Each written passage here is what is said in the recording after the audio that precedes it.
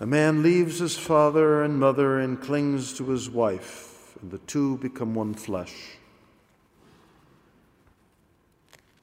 The scriptures prescribed for this Mass clearly indicate marriage as their theme. With all the negative publicity in recent times about the identity crisis of marriage and the various proposals for its redefinition, it would be tempting to hammer away today on restoring the fundamental concept of this most basic human institution. But instead, I'm going to presume your knowledge of the true meaning of marriage and speak rather about some deeper understandings of the beauty of the God-given union of man and woman. Indeed, this is a very rich and edifying subject for reflection that the current madness should not be allowed to impede.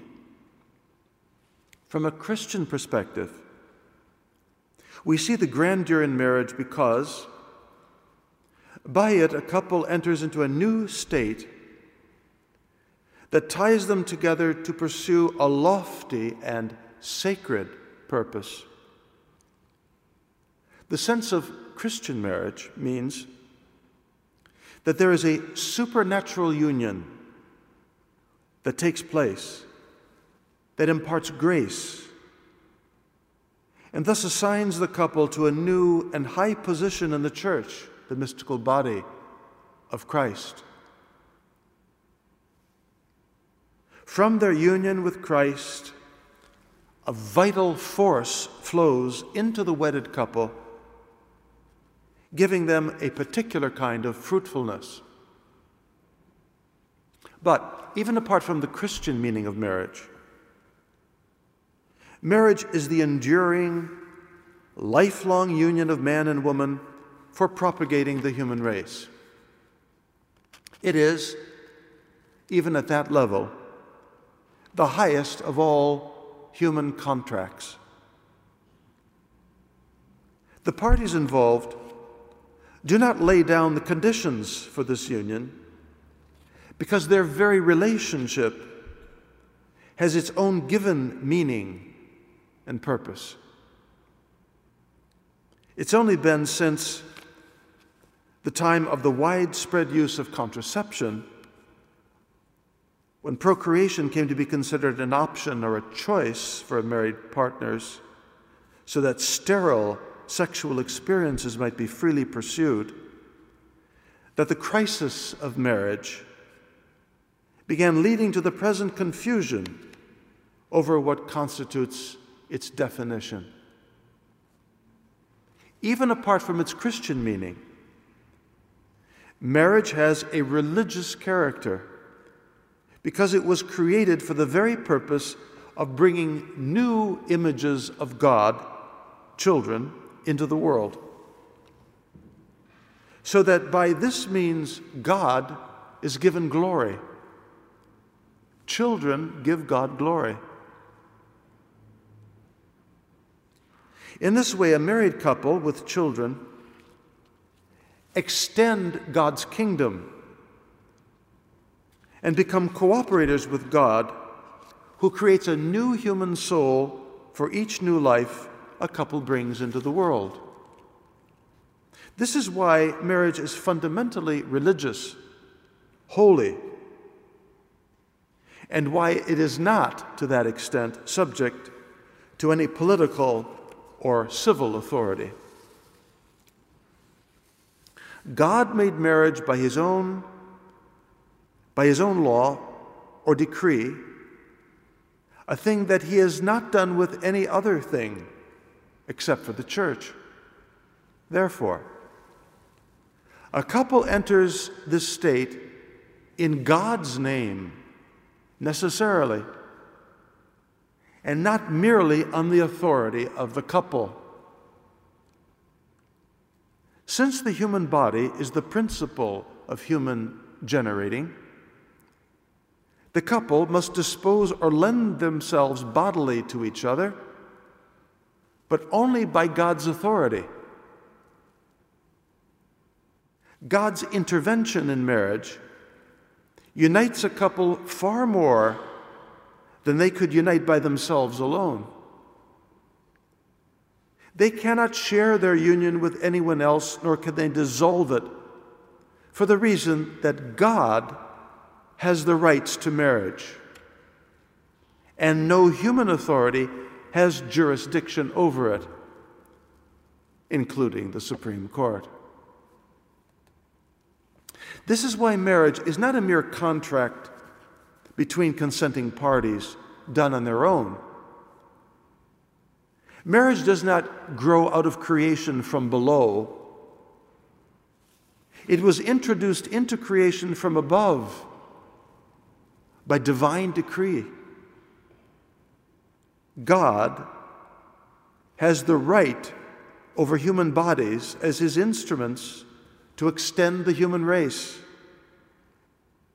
And so the human body is not merely anyone's free personal property, even for the noble end of having children. The public act of getting married must necessarily precede the physical union because man and wife must first establish their partnership in God.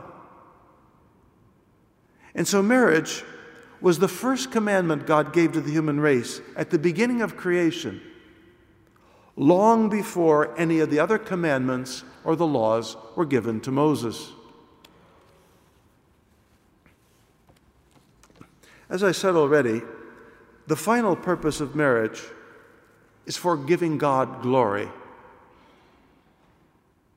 God himself intervenes whenever a valid marriage is contracted. For these reasons, marriage is naturally a holy thing, even for people who are not baptized. It is not only a promise that the couple makes to each other, but also to God, who receives their promise.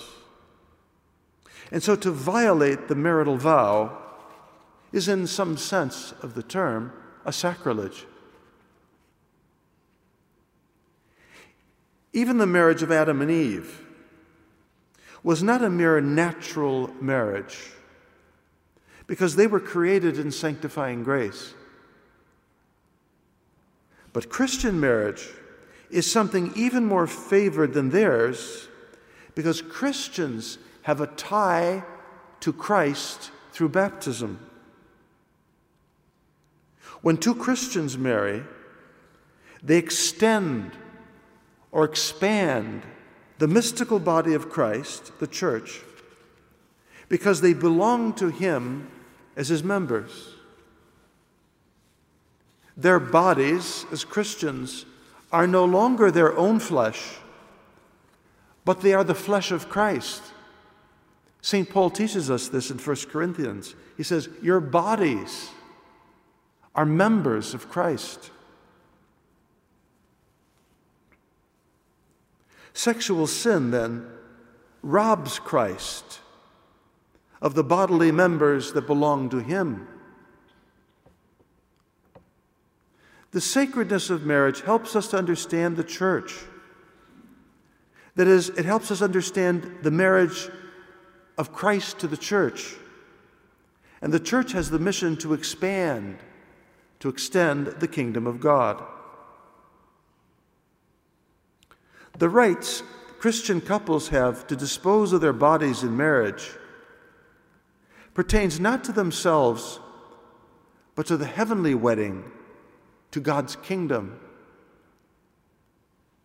The Christian couple are organs of Christ's body, reproducing Christ's union with the church. While it is true that children that are born of any human couple are not conceived in sanctifying grace because of original sin being passed on by generation, but Christ supplied the spiritual fertility of grace for children to be had by another kind of conception, another kind of birth, in and from the virginal womb of the Church, baptism. Perhaps you can see that Christian spouses must love each other not with a merely natural human love, but with a supernatural one, as members of Christ and as representatives of his mystical marriage to the Church. And they must love their children not only with a natural affection, but love them as children of God. When the Church requires that marriage must take place in a church and in the presence of a priest, it is not those requirements that make marriage sacred. Marriage is already sacred of its very nature.